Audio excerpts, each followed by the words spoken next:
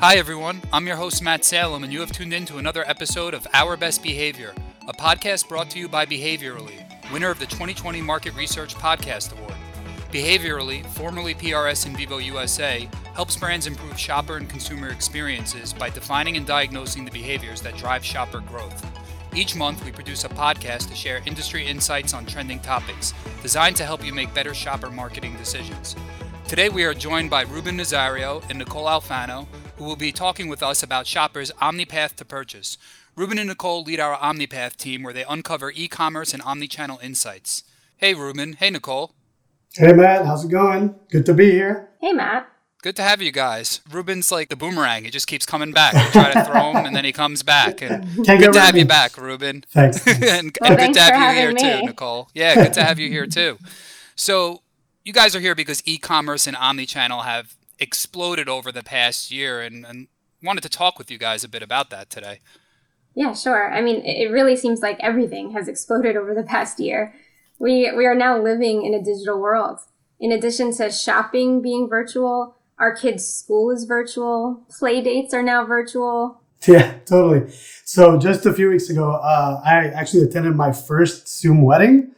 So not only did I watch my cousin's entire wedding ceremony on Zoom, but I got to hang out with a bunch of family members located all over the U.S. For hours. It was actually longer than I imagined.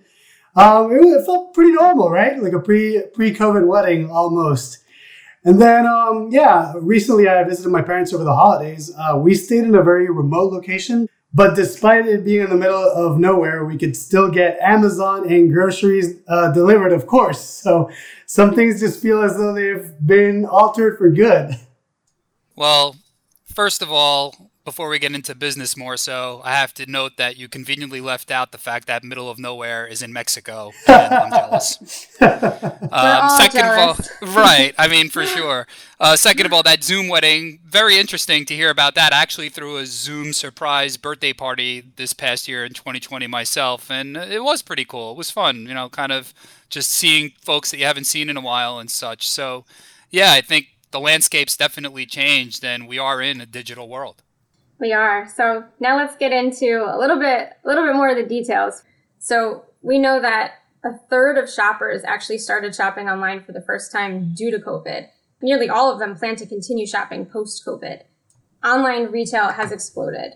For example, Walmart reported that their online orders grew by 97% in Q2. Instacart sales grew by 450% at the beginning of the pandemic. But the really interesting part is the growth in omnichannel. According to supermarketnews.com, in-store visits to grocery retailers like Albertsons, Publix, and Kroger all grew in 2020. And we've seen similar findings in our own research for Petco and PetSmart. The growth in e-com and digital has actually increased physical store visits. So what we're seeing is that some shoppers research online, but they want to see the product in store before buying, or vice versa. And some shoppers, almost 50% in some cases, choose to order online, pick up at the store, and then a portion of those then go on to go back in the store and buy more things. Well, it's interesting to hear that in-store and online are simultaneously going up. You might not think that when you think about 2020 and how much digital shopping has really come to the forefront, but very interesting to hear that both have gone up. And I can understand that. Sometimes you just want it now, and we're not really at a point where it's now. Even if tomorrow is close enough, sometimes it's really now that you want something. So I could see that in-store can benefit from that on a pickup perspective, nevertheless from shopping online and then going to see the actual product in-store. You just reminded me of a comedian that used to talk about Prime Before, which is, I don't know if you heard about that, but it's just, anyway.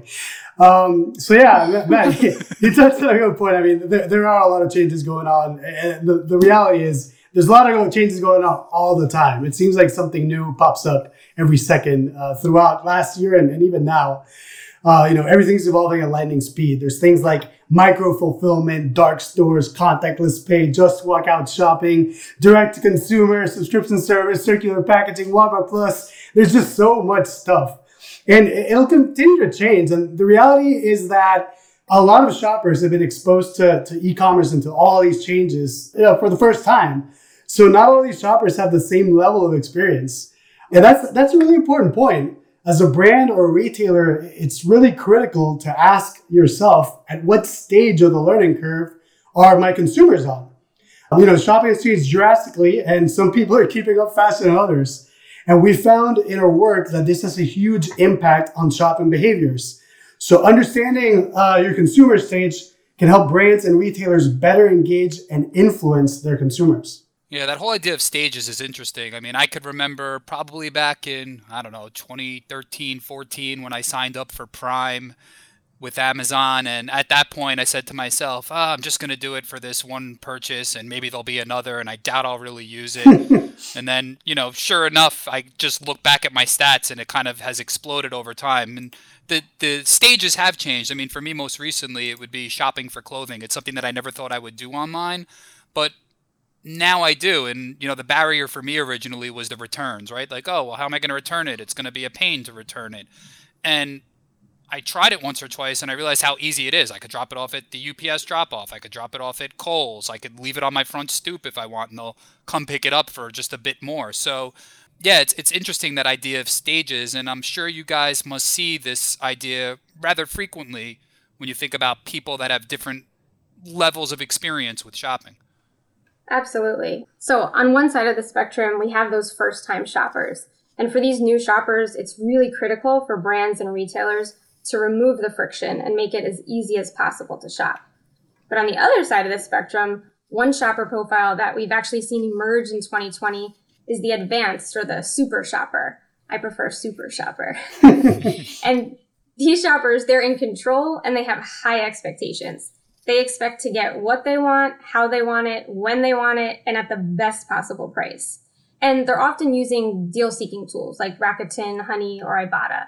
This is actually something that we have recently seen over and over when observing shopping behavior. Shoppers not only appreciate the discounts, but it's really that notion of being in control and having the right tools to improve their own shopping trip and experience.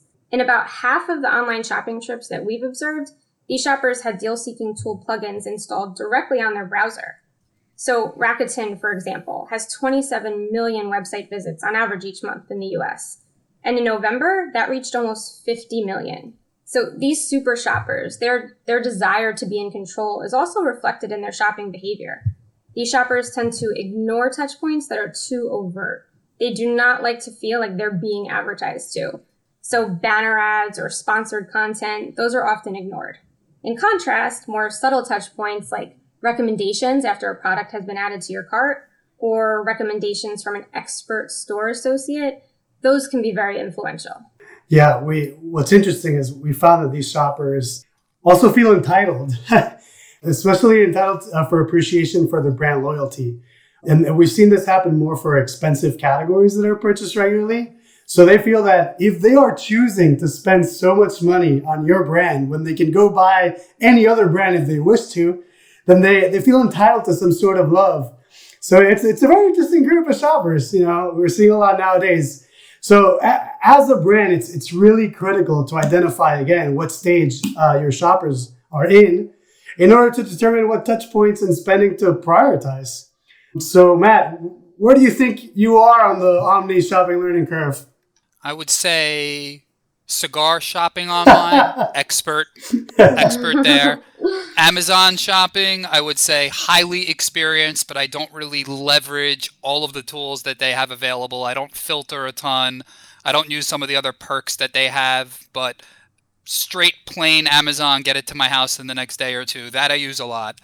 Grocery, complete newbie. I really don't do any grocery shopping online. Really? Wouldn't even really know where to start there. Oh, wow. Yeah, it's actually a point of contention in my household because I'd like to use it more, but we'll save that perhaps for a different podcast. Not this one. I like that. Not Another this topic. one. Yeah. But that's actually a really great point, and it really matches what we've learned. We found that shoppers have different levels of involvement and familiarity when shopping different categories. I think the most obvious example being when you're buying a TV versus, say, buying bread. Obviously, Matt, you're not very good at buying bread right now online.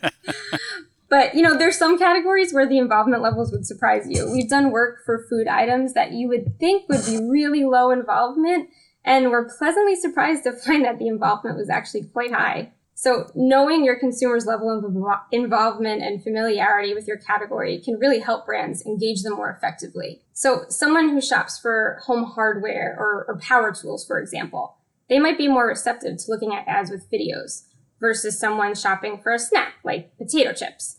That same type of video ad would be completely ignored.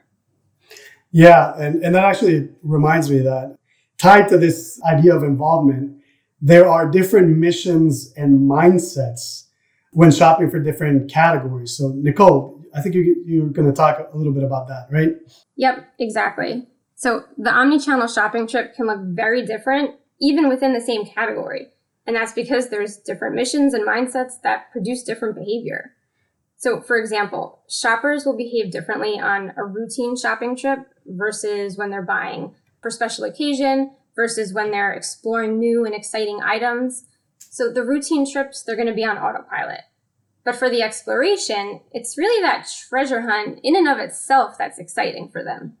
Yeah, so our online behavioral data actually confirms this, that different missions and mindsets produce very different behaviors. Recently, we found that in one of our projects, that for one exploration-driven category that was often shopped at Amazon, shoppers use significantly more touch points, including editorial reviews, ratings, product images, and videos. And they tended to use filters more often, and they spend more time on PDPs versus for a more routine grocery trip that took place at Walmart.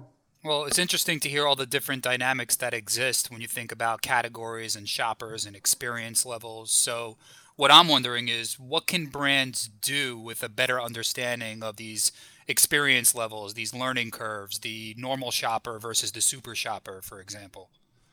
Well, figuring these things out helps us answer a more important question: how and where to prioritize your spending.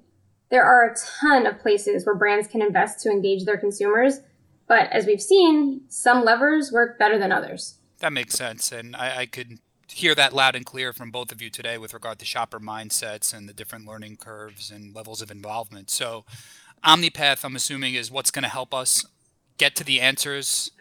You guessed that right, Matt, and it's probably because I've been on the show so often that you know that by heart. But yeah, OmniPath uses best-in-class tools that allows us to decode omnichannel by observing and quantifying behaviors through big data, online passive tracking, and behavioral observations. So having best-in-class tools is critical to understand the key moments along the path to purchase. We also use a behavioral lens to understand benefits and barriers along the path to purchase.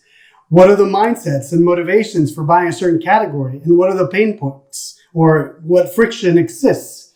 So OmniPath has already been around for a little over a year now, and we've worked with a lot of great brands across categories to help them identify and influence the key moments of their path to purchase. OmniPath falls into our diagnose tools at Behaviorally. At Behaviorally, everything we do focuses on behaviors, as the name suggests. And our suite of tools falls into two buckets: diagnose, where we uncover behaviors, motivations, etc. It's our consultancy side, if you will. And define, where we validate packaging and shopper materials in a quick, digital-first, and behavioral manner. Well, I really am excited about OmniPath. It's really just been great to see all of the work that's been done over the past year or more, I would say, at this point with that tool, and knowing that the work that really helped the service itself come to fruition before that went into OmniPath. It's great to see where it is now and where it's going to go in the future. I really want to thank Ruben and Nicole for taking the time out to spend with me today here on the podcast. Once again, thanks for tuning in to Our Best Behavior, brought to you by Behaviorally. We'll catch you next time.